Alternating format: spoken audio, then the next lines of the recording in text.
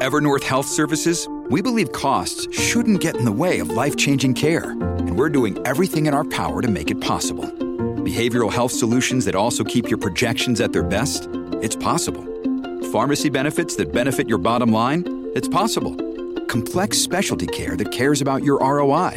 It's possible. Because we're already doing it. All while saving businesses billions. That's Wonder made possible. Learn more at evernorth.com/wonder. Why is it that with sparkling water, I'm always playing guessing games with what flavor I'm drinking? Is it citrus? Is it aluminum can flavored? Not sure. Sparkling ice, though, they really mean flavor. Like in-your-face flavor. Orange mango, black raspberry. Don't even get me started on the strawberry lemonade. Kiwi Strawberry slid right into my taste buds DMs last night and let them know who's boss. No subtleties there, and no sugar either. But it does have vitamins and antioxidants. Find sparkling ice at a major grocery store or club retailer near you. Sparkling ice. Anything but subtle. I am unashamed. What about you? So we're back, unashamed. We're coming from different places. We've told you guys before, we typically film and record 2 podcasts per day, although it's kind of spread out a few days for you guys, the listeners. But I'm in Cincinnati, Ohio. I don't think I said that on the last podcast. Lisa and I are speaking tonight at an event in Indiana because it's interesting where we are right here. You're literally just a few miles. You cross the river, you're in Kentucky. You go 20 minutes, you're in Indiana. So we're literally right here in the corner of these 3 states. But I love coming to Midwest states. The people are great. They're very enthusiastic, especially when we're doing something for pro-life like we're doing tonight. Everything we've done, like post-Roe, people are like excited. They're excited to be together. In fact, it kind of feels good to feel like you're winning again because it kind of felt like we've been losing that battle for a long time. So kind of exciting to be here. Zach's coming in from North Carolina, and the guys are in the studio. So good to be here. Between the break, I got confirmation on my frog hunt that's going on tonight. So it's on. I'm basing this all on one sign of a bullfrog still lingering in first week of October. No problem. They're fixed to bury up in the mud. Yeah, it's got to get much colder than this. End of the month, though, that it'll start. So what is your prediction? You know where I'm going. I'm actually going to a place. There probably that a lot of frogs that have come out. They know that they're fixed to bury up in the mud, so they're getting as much food as they can at night, Well, that's where I was going with this. They want one last meal before they bury up in the mud. But look, I want one last meal before winter gets here. Yeah, that almost rhymes. One last meal before winter gets here. The theme of this is one last meal. That's the country and western song you want to give it to. One last meal. One last meal. We'll talk to who was the country music singer? My buddy. Yeah, who was our guy? Aaron Watson. I like that guy. So I'll tell him to write a song about bullfrog catching in the fall and call it One Last Meal, because he's real good at the soft and fuzzies, Oh yeah, that's he tugs on the heartstrings for sure. Yeah, you both can achieve the goal, because the frog will get his one last meal, but he thinks he's going in the mud, but he actually becomes your last meal. So if you get that frog, it's a win-win, kind of, because everybody wins. Everybody wins. Everybody wins. So I'm excited. How many frogs does it take for you to have a meal? How many will you need? I proved this year during duck season, because I told that story, and I put a picture out there on social media, or so my team did, that you can have a meal from one frog, because that was one of the more enjoyable meals I've ever had, because I had a lot of haters out there in who are so-called friends. You didn't reserve one frog, no visitors. Yeah, wow. that meal, the invitation list was 3 people, me, myself, and I. Yeah. And once you prepare, because everything's all in your mind, if you only have one frog, you highlight the one frog. I had some home fried potatoes, what we call Hale fries, because that was some of our family members were Hale, Hale, for you legalists out there. And so they did some fries that were, and I have a special recipe. I've shared that before. It's not the recipe, it's how you fry them. It's a slow frying, more potatoes than oil. It's not a deep frying. It's a shallow fry. Like a saute. It's a saute, and you can do a potato. And what happens if you do that, because it goes through a period of mush, because I ruined the first few that I tried to do this.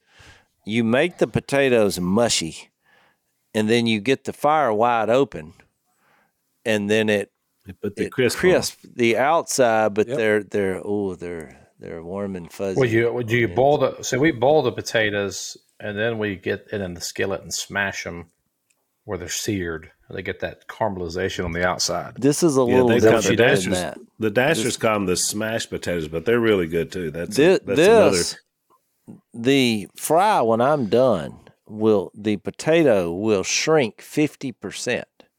It shrinks them, which is very interesting. I don't know the science involved in that. And what happens is the potato flavor does the opposite of shrink. What would that word be? You got some eschatology on that. It expands the flavor while shrinking the actual potato. I thought you would have a better word than expand, but it's great. Great Scrabble word. I don't want to offend anybody on this podcast because look, do you know, Zach, that I went home immediately after that last podcast, and because my wife always says, "How'd the podcast go?" when I come, and it's always interesting because I don't know because I don't listen to them. But every once in a while, I'm like, "Boy, that went off the rails." I don't know. Maybe I hope the Lord works it out or whatever. But when she asked me on this occasion, I said, "Well, Zach was there, and she loves your, listening to you, Zach, from your theology of the Bible, because we're similar, which is, because we've said that before. We have similar theology." I said, but the first sentence out of Zach's mouth, I said he used eschatology and syntax, which got an immediate eye roll. And do you know what she said? Do you know, because I didn't say anything else, do you know the first sentence out of her mouth? She said, "Well, there's probably less than 100 people who knew what those two words meant, who listened to y'all's podcast." So that was either a little jab at the listeners of our podcast and the sophistication, or you're using way too big a word, Zach. Yeah. We will find out. Time we'll see what I know there'll be just people that'll email, but I know there's like a big group of you guys that listen to us and gals on the Facebook group. So, and I get those reports from Steve and others who are working with you guys. And so I want you to post and tell on there who's right about this. Is it Jace or Zach? I want to know now, because Unashamed Nation needs to speak into this so we'll know, and then we'll see what people say. Well, no, wait a minute. If you're going to make a competition out of this, I'm going to say, leave it. You don't have to sell anything. Just let it. Just let. But let the it, question let it was, go. how many frogs? And nobody ever answered it. okay. How many frogs do you need? Because you just sit there and made a meal. That was a good. You need more. As a rule, you need more frogs than people. There was a man in your stage of your life who's not known for his memory. You have really knocked it out of the park, because you're right. I had forgotten the original question. I would say the perfect amount for a family of 4 would be a dozen. At least. I'm saying, yeah. I mean, that's You got to remember, you have frog. small frogs with smaller legs and big frogs with big legs. How so profound. the size of the frog becomes a pertinent question. That is true. A lot of, but the younger they are, the more tender they are. Oh, you're right. And you have to know how to cook frogs, or you mess them up. Well, But Jace, I've noticed when you go, if you eat frogs out somewhere, like there's some places that'll have frog legs. And then Not when as we were good. in France filming, Yeah. they had them over there too. And they're always small. I've never seen big frogs at a place where you buy frogs. They're always I have. little. I have, so that's not 100% rule. I have seen. I just never have. And there is a level they get too big, and I've told you I've always wanted to go to Africa because the world's largest frog dwells there, and they don't eat them. Just having frogs on a body of water is a good testament. That's good water. Yeah. Frogs don't survive if the water is tainted with something. Nope. It has to be good water. Fresh water. Really? Oh, yeah. Okay. They do way And better. I've seen some places where I've caught some frogs that the water didn't look like. I don't know if I'd drink it if I was. Yeah, there's some rugged terrain where frogs live. Well, I mean, just it's usually swampy. Yep. But it's full of life. It's what we think is a pig. Pigs like mud and frogs like swampy. Yeah. Plus, there's a rule So with Jason- frog hunters never reveal where you got them. Well, exactly. Yeah, they're very secretive. And you never Jace, do you print think out the invitation list No. either to the meal.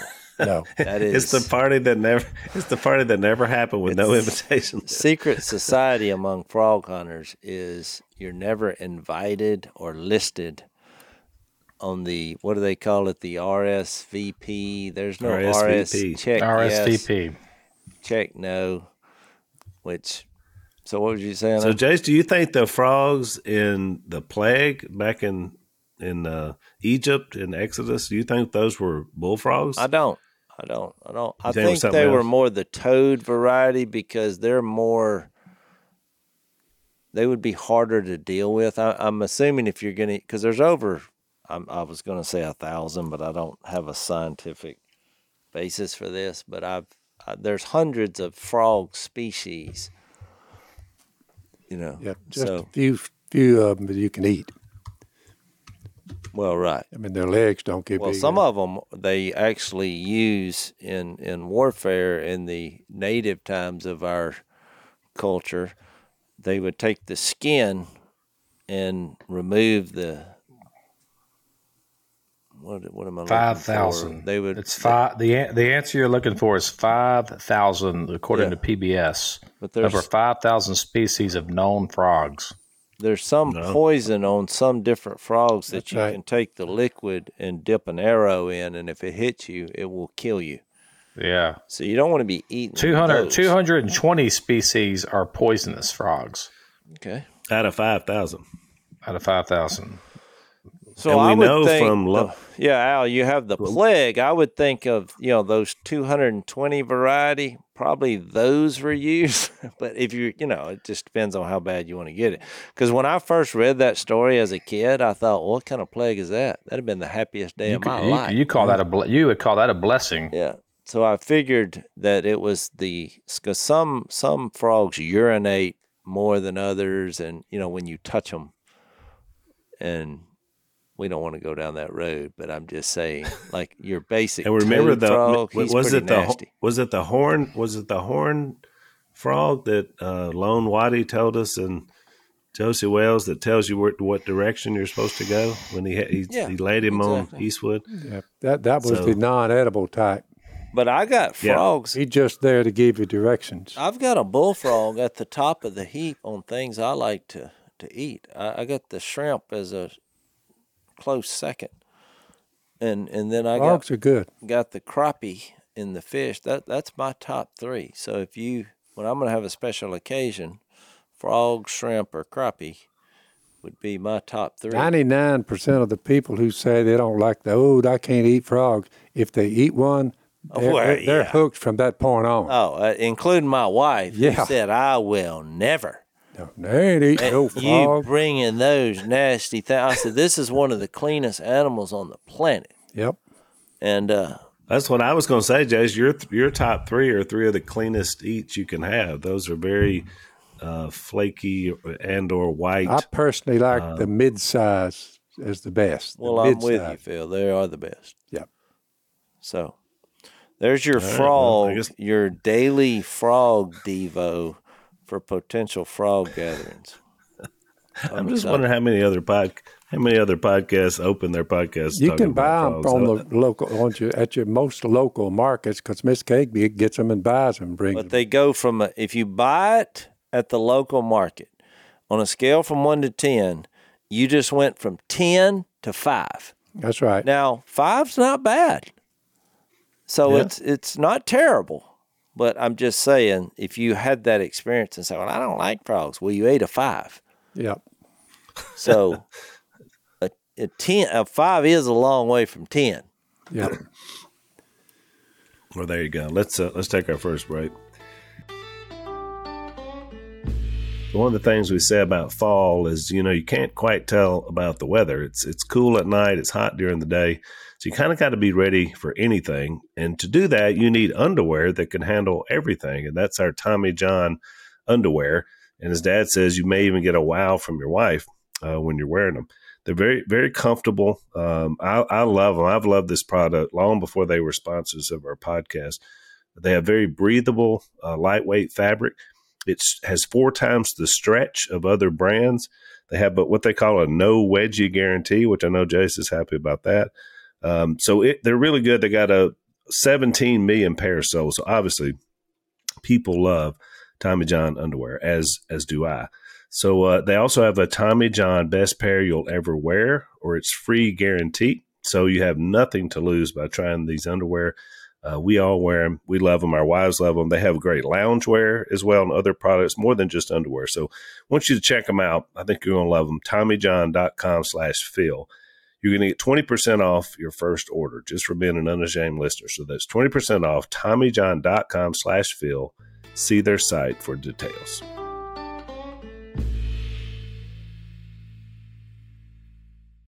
All right, so we're going from frogs to Mark. We're in the book of Mark, chapter 5. And Jace, when we were in the overtime, because you had read this story in the last podcast, but we didn't have a chance to unpack it or break it down at all. We did a little bit in the overtime segment, but you had, I want you to repeat those. You had 6 things that you thought tied together these 2 healings, because you had and just as a refresher to the audience, you had a synagogue ruler, Jairus, that had a daughter, 12-year-old daughter that was dying. And he comes to Jesus to get him to go with him to heal her.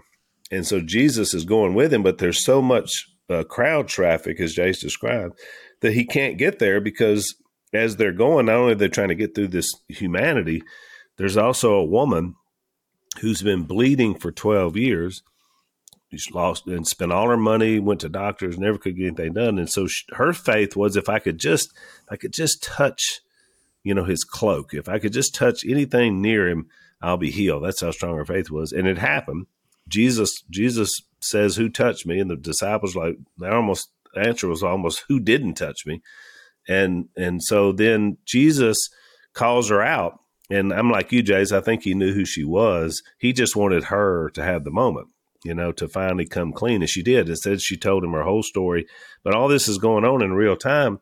Jairus is saying, we got to get to my kid. Mm-hmm. Some guys come up in this moment and they say, your daughter's dead. We don't need to bother Jesus anymore. And Jesus says, don't be afraid. Just believe. So, and Jay, so then he goes, why would the Lord give strict orders not to let anyone know about this? That's when immediately the girl stood up. She was a dead girl and walked around. She was 12 years old. So, well, I think we referred to that before I give my list of these 6 similarities. It's, God's plan in his time is what matters, first of all. And so you have the easy answer is, well, when you go to 1 Corinthians 2 and it says some of the rulers and the authorities didn't know that this was a mystery. This was kept secret, because if they would have known who Jesus was and is, they wouldn't have crucified him. So I think that's the easy answer. But I also think there was a process that God introduced here that allowed people to slowly and maturely wrap their head around the God of the universe, the creator of all things, including us, is here. It's just, because what is your first reaction when you see a magic trick, which is someone doing something supposedly supernatural. What's your first reaction? It can't be. It's a scam. You're a skeptic It's about a scam. it. It's like, I was watching a football game last night, and the video game commercial came on, and all it was a electronic football field with X's and O's on it. You might have seen it. And there's a play-by-play announcer saying, well, it looks like the game is over, unless a miracle happens, So they use the word miracle. It's a football game. It's a video game. So look, and then you're watching the X's and O's on the board, and the announcer says he drops back to pass. Time expires. Oh, he catches it. He makes a move. Unbelievable. So in his analysis, he started using all these words. Unbelievable, unimaginable, impossible. I think that was the last one because the guy finally scored. The impossible has happened. It's a miracle. And that was the commercial. And I thought, wow. Really, I thought, are you kidding me? You're using all these terms so I'll buy your stupid video game? None of that really happened the way you described it. Yeah. And they actually was trying to get you to have faith to believe in something you couldn't see because you were just looking at X's and O's. So what I'm saying is God knows that, and so he limits the crowd who was in the room. And that's why he said only Peter, James, and John could come with him. And by the way, those three were the same only three that witnessed the transfiguration. So you got those three here, seeing a girl rise from the dead. You got those three and those three only seeing Moses, Elijah, and Jesus having a conversation in illuminated, imperishable form.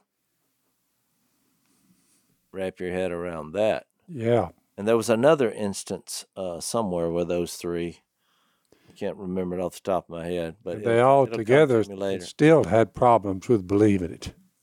Well, right. So that's to answer your question. So the 6 similarities that I saw, and look, so he was telling Jace before you leave that he was telling Jairus and his family were the ones, because obviously Peter, James, and John, he wanted in there to witness it because they needed to know. But you're right. Whatever his reasoning was, he was still keeping this as much as possible under wraps. And this again, but you know what a lot of people thought, Des, you mentioned about the wailers.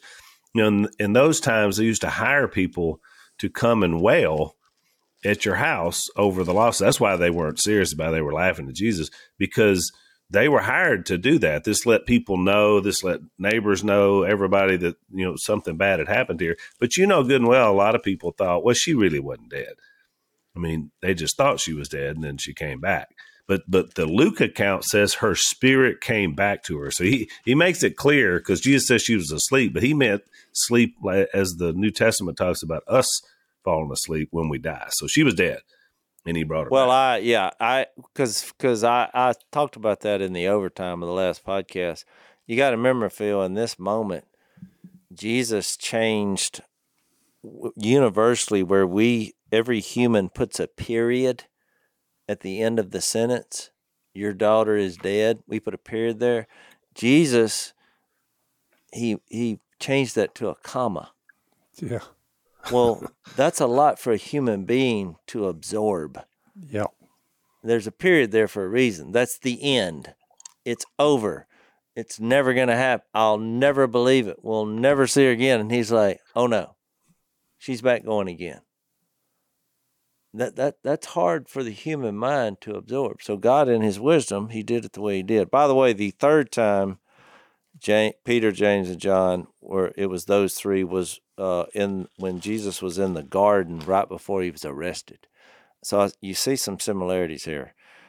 They saw him raise this girl from the dead. They saw post-resurrection. Then they saw Jesus led in that powerful moment when he's fixed to go die.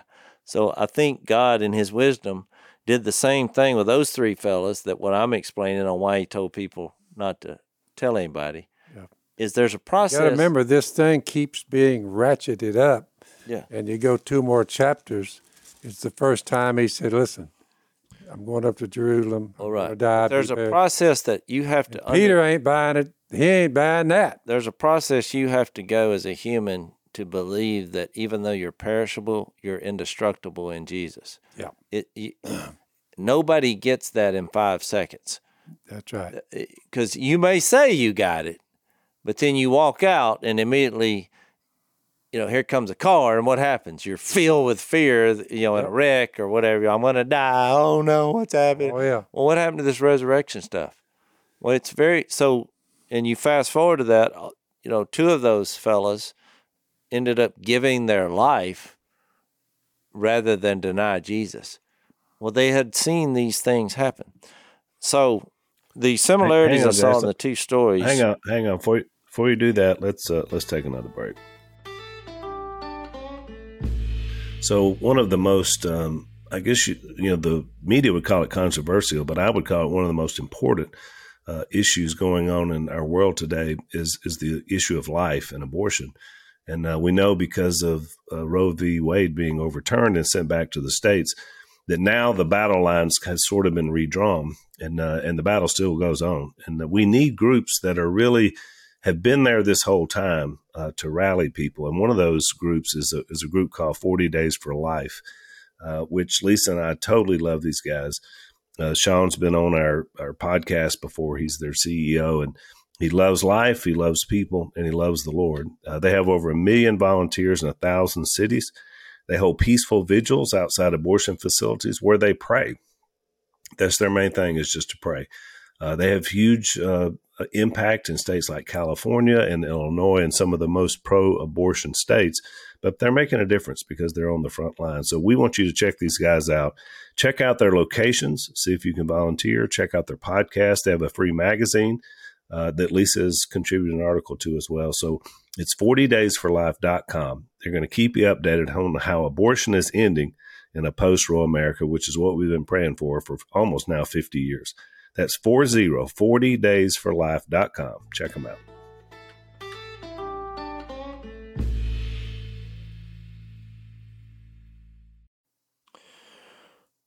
Okay, number one, there was no remedy to their situation. The girl, the older woman, she had been diagnosed 12 years earlier, and she had gotten worse. Spent all her money, and everybody who's had a bad medical condition and then made only worse by doctors. I mean, what a terrible existence.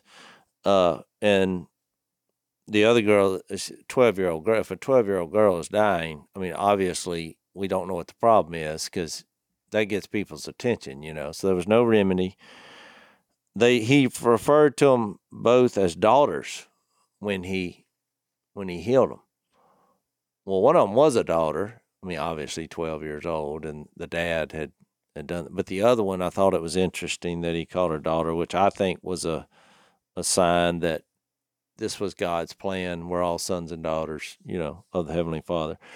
3, they were both, this was an unclean, it would be unclean. And I listed 2 verses in the overtime, Leviticus 15:25-30 and Numbers 19:11-20. You couldn't touch someone diseased like that, and you couldn't touch a dead body, which Jesus technically didn't do that because when he touched them, they weren't like that anymore. Hilarious. 4, it was done by faith, but it was faith in the event with the daughter. It was the dad's faith that led her to Jesus, or Jesus to her. Let's see, how many is that? No remedy, daughters, unclean, faith. Hang on. What was the other one I said? You said earlier. Oh, okay. All right. 12-year so you journey. can cut that out. Yep.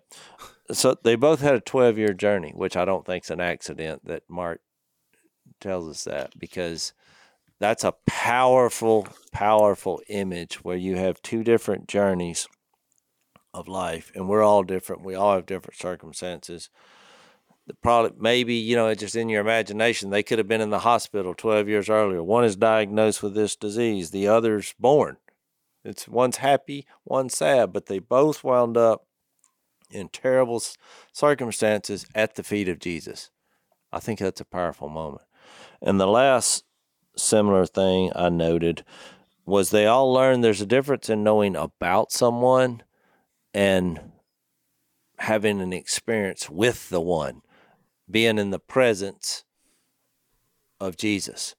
So that they had heard about him and whatever they thought, but they got more than they came for in both instances.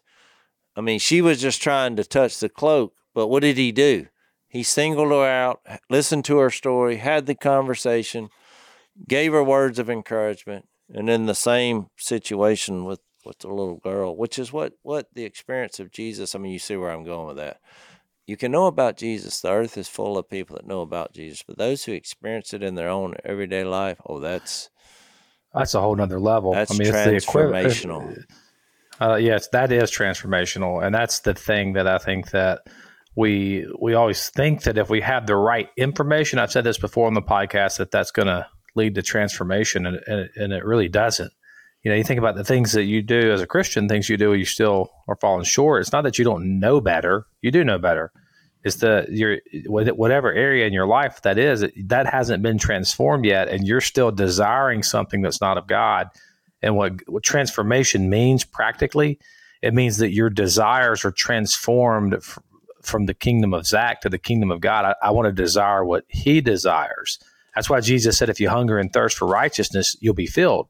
The reason why you'll be filled is because you're hungering for something that he will provide and promises to provide. If you hunger for that, it's like get all you want. You're going to be satisfied. But I was thinking about the difference of knowing about Jesus and knowing Jesus. It's like if you've ever been to a place overseas or somewhere that you've read about, or even maybe it's a big city that you read about and you've heard, these words. Like we got to go to Greece. And so there's Mars Hill, there's the Acropolis, there's just all the things that are there that I had read about. And when I had a reference point when I talked about them because I knew about them and I could tell people what I'd read about. But when we traveled to Greece and walked up the hill and stood on the rock of the Areopagus, which you read about in Acts 17, like that whole experience, like Acts 17 took on a whole new meaning for me because I was there. I touched the physical place. Phil was up there standing up on a rock, quoting Acts 17, the sermon that Paul preached. So I think it's like that. When you go to these like foreign countries and you can't even pronounce the name of the city. People wept. They wept because they were there. And I think it's like if you think about when you're trying to explain, like you hear people talk about, like reporters talk about foreign countries and cities that you can't pronounce. You can't remember the name of them. But once you go there and you meet the people and you eat the food and you are engulfed in the culture of that, you're in the presence of that particular place. It just flows out of you then. You're not having to recall, how do I pronounce that? It just flows out of you. And I think that's what a transformed life looks kind of like that. It's where an untransformed life where you know about Jesus, you're having to conjure up and out of your own willpower, you're having to muster up the strength to live right and to do good, as Phil keeps talking about. But when you're transformed, the doing good is flowing out of you because you're caught up in the life of God. It's just flowing out of you. It's not necessarily these cognitive decisions you're making all the time. Doing good just comes out of you. And that's the difference between information and transformation. So I think that's a huge point, Jace. Yeah, I do too. And you see what happens in all three cases in Mark 5 out of that transformation. So there was desperation, as I said, that linked them together. Then there was this healing encounter with Jesus. Then you see transformation. And what do you see in all three cases? Joy. Joy comes out of the idea. Now, all these people still live their lives. I'm sure they had setbacks, they had difficulties, but look at just the overflowing joy out of each of these situations. This isolated woman who had not been able to even go to a dinner party for 12 years now has freedom to be back in the lives of other people. And I wonder about it, Zach. What do you think about this Jairus? I mean, I wonder what his life was like post that, because he's a synagogue ruler. He's one of the Jewish leaders here in this town. But now he knows. I mean, I wonder if he ever doubted again who Jesus is once he brought his daughter back to him. I mean, it had to have transformed his life from then. I mean, I don't know that, but you would hope that he would have never wavered after that fact. But, who knows? No, it's a good question. That's a good point. Let's take another break. So we know when you got big decisions in life, the best thing to do is make some plans, right? You can't just put yourself on autopilot and expect everything to work out. When you get married, you buy a house, you got to plan on things. And that also includes healthcare. We all know healthcare is a mess. And, we need something that can guide us into something better. And Crowd Health, which is one of our new sponsors, which we're excited about, puts your health care back into your hands. It cuts out the middleman. It saves you money, and it funds your health care costs without relying on big government or big insurance companies, which is always a good thing. You can see any doctor you want. There's no deductibles, exclusions, or copays. You only pay the first $500 of any health care event. The Crowd Health community takes care of the rest. So you don't have these exclusive doctor networks. You don't have the huge premiums and the huge deductibles, high deductibles. No surprises. We want to plan this thing out. They put community back in community healthcare. You pay one low monthly total to fund your account. Your monthly subscription helps fund healthcare costs of the entire Crowd Health community. So unlike insurance, there's no doctor network. So you can see any doctor that you want to see. It's simple. It reverses all these incentive processes that are there, and we want you to check it out. Take charge of your healthcare today with Crowd Health. Open enrollment is the only time you can hit eject on the broken system without penalty, so don't wait. For a limited time, join for just $99 per month for your first 6 months when you use the promo code UNASHAMED at joincrowdhealth.com. That's joincrowdhealth.com. Use the promo code UNASHAMED. Crowd Health is not health insurance. It's a totally different way of paying for health care. Terms and conditions may apply.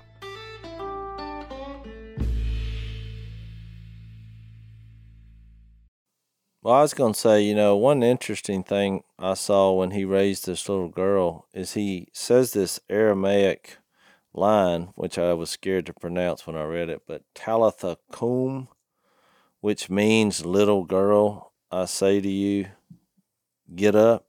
And I was going to make the point that the problem the Jewish leaders and the Pharisees and the scribes were having is statements like this when he says, I say to you.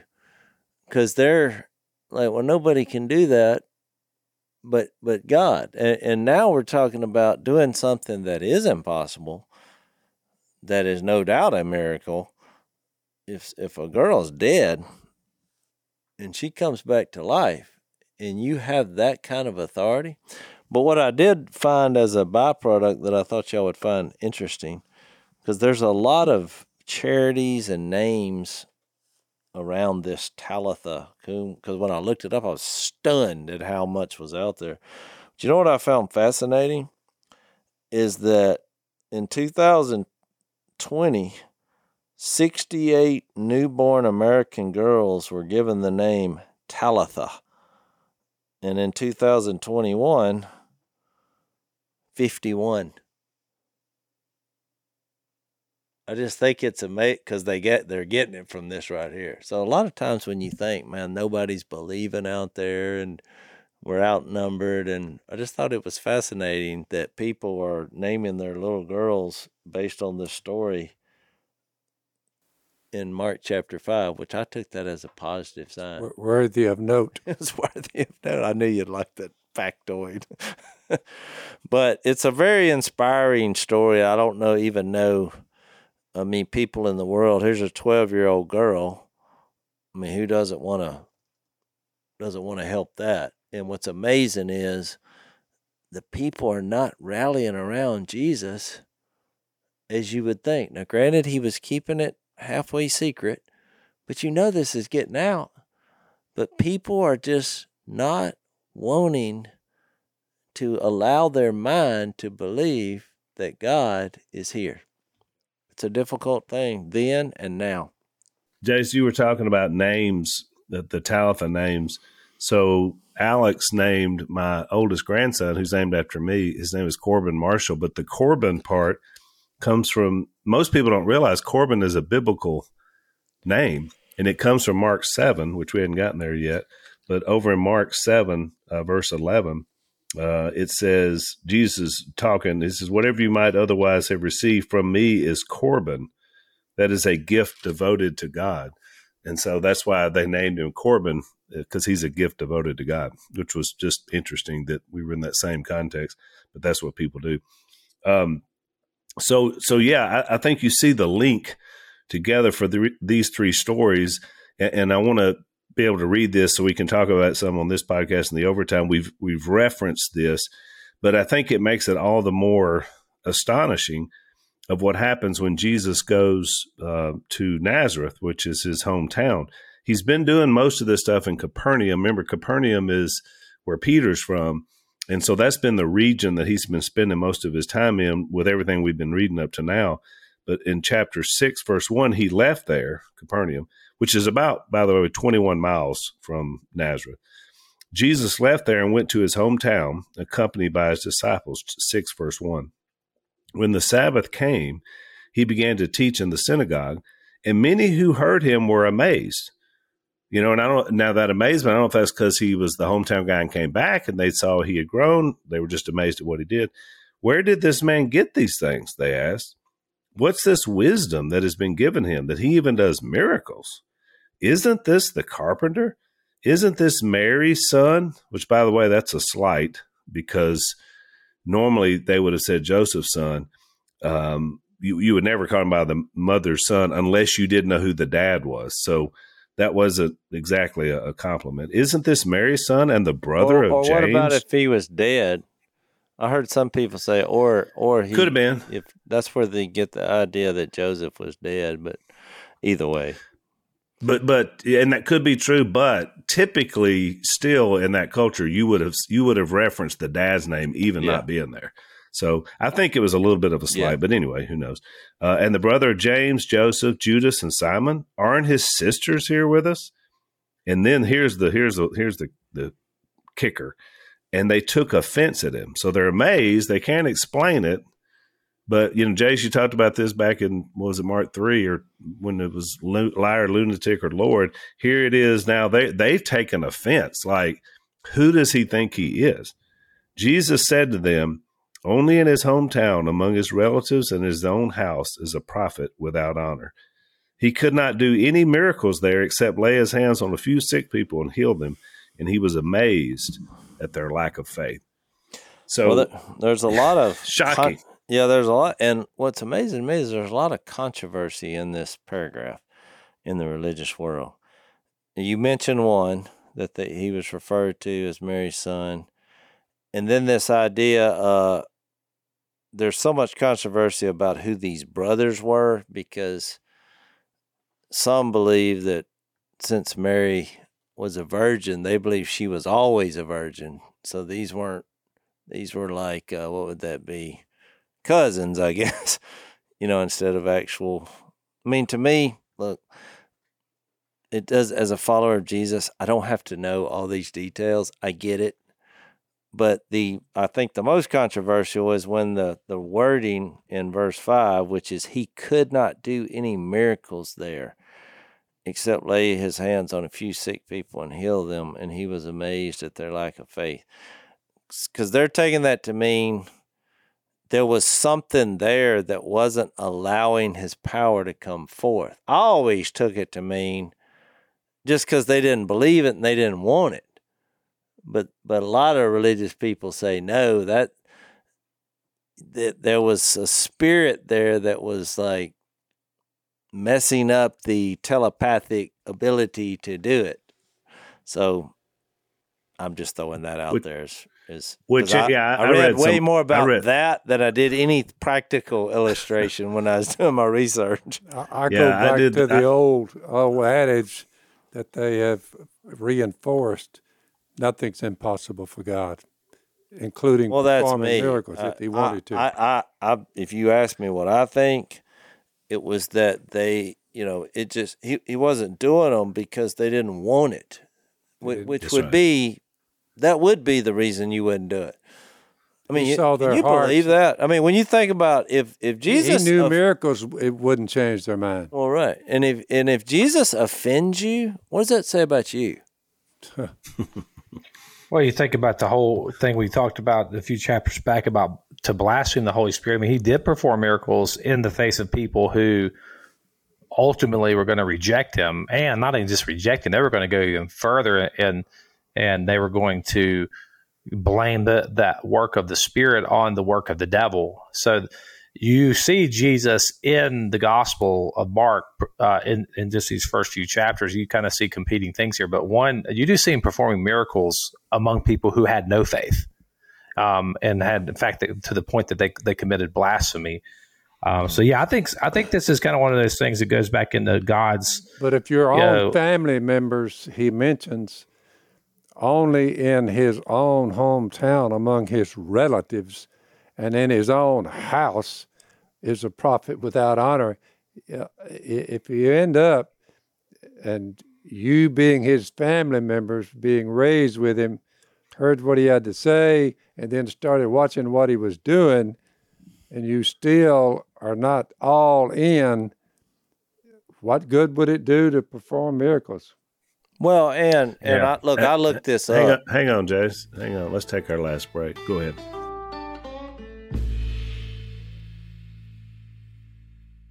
So they thought this community was about 500 people, a small village. Well, they're all aware that his family's not supporting him because this episode that you have a village of 500 people and they took offense at him. You don't have a TV or a cell phone. Guess what? People are talking, and this is just. You would think you'd have your rah people, your own brothers and sisters over there, supporting you all the way, but no, not in this case. Yeah, it's and the people that he's hanging out with, let's just say they're shady. They had seen enough miraculous things where they should have believed, but you were right in saying in the book of Acts, at some point in there, after he died, was buried and raised from the dead, they had a moment, and they said, we better get on board with this. Well, yeah, but think about it, though. Think about it, Jace, because you got 30 years earlier, there's his mother saying that she got pregnant, but by God, not by her husband, because he wasn't married yet. So that starts it. So this family already has a mark on them in this community. Then the second thing is his siblings, and I believe they're siblings, not cousins, but his siblings, they went to Capernaum basically to tell him he was crazy. So they're not speaking good things about Jesus back home in the community. They're in with the other people. Well, so you put all that together. You remember Nathaniel when he summed up Nazareth? Because look, we have towns in our area that we make jokes about. I'm not going to mention any of them. No. But, he summed up Nazareth with, ain't nothing good ever come out of there. Yeah, that's right. Which is probably why God chose that place to send. Because God usually does the opposite of what you're thinking. Plus, on top of everything else, Al, he could not do any miracles there, except, lay his hands on a few people and heal them. Well, most people say, well, that wasn't a very big deal. There wasn't much miracles there. Unless you were the one with cancer that he healed. Yeah, that's what I'm saying. That's what I'm saying. The lack of compassion is just appalling here. Yeah. Yeah, I think the big concern here, though, is and what we don't want to say is that the miracles of God and the works of God are dependent on our faith. Our faith isn't. We're not conjuring up works of God. It's not. I've thought that before. And if you're not careful, you go, because a lot of people say that the miracles happen because we believe they're going to happen. Well, that's not really the New Testament experience. The New Testament experience was that miracles happened amongst unbelieving people to confirm what Jesus was saying was true. And then the same thing happened in the book of Acts. It wasn't like when they spoke in tongues in Acts chapter 2 that everybody said, you know what, I think we should speak in tongues today. They didn't know what it was. It came on them. And to the point where everybody's like, wait, what? Like, how in the world is this happening? It didn't happen because they were open to it. And I think that that's true today too, because if we make it about contingent on us, then we are robbing God of his glory. We're basically saying, oh, we're conjuring this stuff up. You know, we're because of our holiness, because of our righteousness, because of our just fill in the blank, because of me, this is happening. And that is not really what this is about at all. That's a way better articulation of the issue of what I read, because I didn't agree. I'm like Zach, I didn't agree with that. To me, it wasn't controversial at all. It only became controversial when all of a sudden you're saying their lack of faith was limiting the power of God. Well, I categorically disagree with that. Yeah, oh yeah. And to your second point, Zach, I don't even think what's happening now is anywhere close to what was happening in Acts 2 when it says they began to speak in tongues, and it said each person, and it already listed probably 30, 40 nations, was hearing his own language from one source, from the speaking in tongues. People who didn't know their language. So it'd be like if I had 10 different countries who had never studied English here, and I make a couple statements, and each one hears their language from my words. You know, you're talking about a miracle. Oh, we have a translator and an interpreter of multi-sources without any equipment or any other voice besides God, that's a miracle. And to Zach's point, and that's for God showing, hey, listen to, don't get hung up on how that happened. Listen to what I'm saying. And of course, what Peter did, he introduced Jesus, which is the same. Mm-hmm. If right now you started uttering what we're reading in about 20 nations that don't speak English, that'd be a miracle.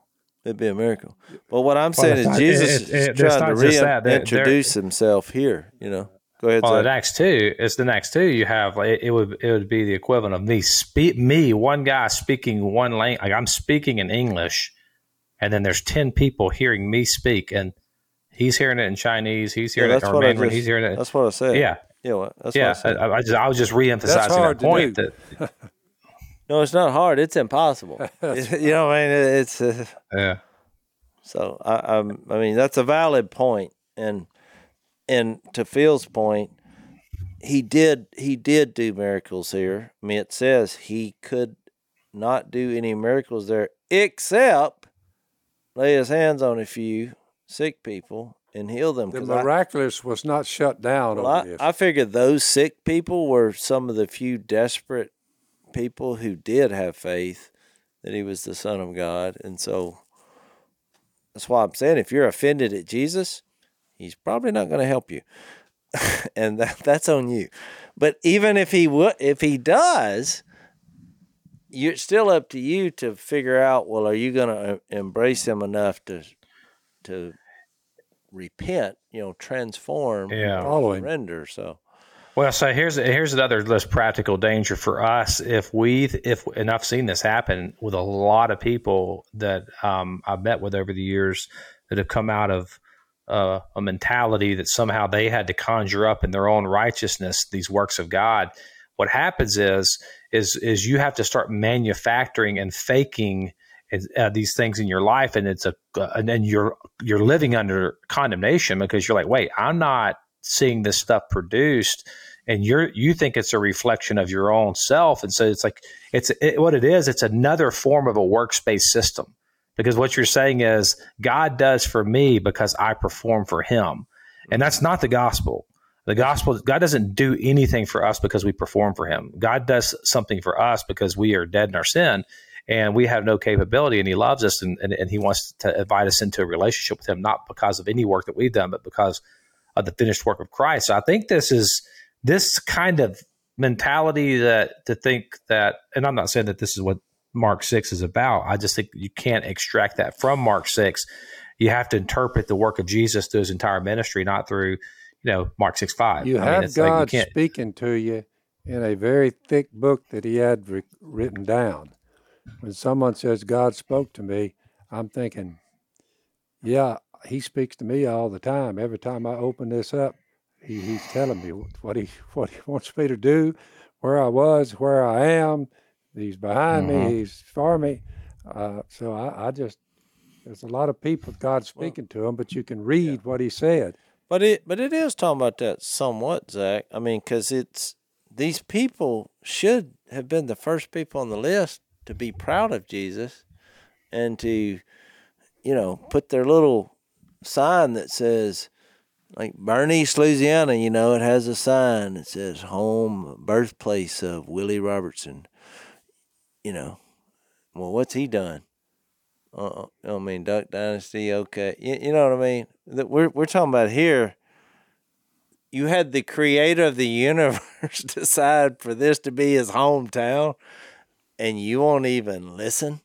Yeah. Well, I think that's the bigger point, though. I'm not saying that. What I'm not saying is that we're not involved in a relational capacity with God, where God works through us and we yield to Him. We do. I mean, for God to work through me, I have to yield to His Spirit. Yep. But I think what's going on here is it's not the negation of work or pursuit of God or yielding to the Spirit or yielding to Christ. What I'm saying is, I think what the point here is these people probably were somewhat belligerent. They were probably somewhat already kind of hard in their heart. And so it's not that it's like they were completely shut off, because they're like, it's like if you guys come back or Willie goes back to Bernice, not that he grew up in Bernice, but say he did. And they're like, dude, you ain't nobody special. I knew you when you were, and they don't even have the capacity to hear that. Right. And I think that's what was going on here. They're looking at Jesus, who is the Son of God, but they're like, no, you're not. You're the guy that was out there playing wiffle ball with us when we were kids. No, whatever, man. I'm not taking you serious. So I think it was that. John MacArthur in his notes said it could have been an act of mercy on God's part not to push them further into their hardening of their hearts. It could have been just like, you know what? I'm going to pull back here because your hearts. I'm just going to pull back. It could have been an act of mercy on Jesus's part to not perform miracles in their midst, because it may have hardened them even more. I don't know if that's true or not. That's just a commentary I read about it. I was just using it, saying that I think he planted some seeds with his family members here by this that would later produce faith. I think you are correct. Yeah. All right, so we're way out of time. Let's continue this discussion in the overtime. If you want to join us, it's blazetv.com/unashamed to hear us talk a little bit more about this hometown dishonor. Thanks for listening to the Unashamed podcast. Help us out by rating us on iTunes. And don't miss an episode by subscribing on YouTube, and be sure to click that little bell to get notified about new episodes. And for even more content that you won't get anywhere else, subscribe to Blaze TV at blazetv.com/unashamed.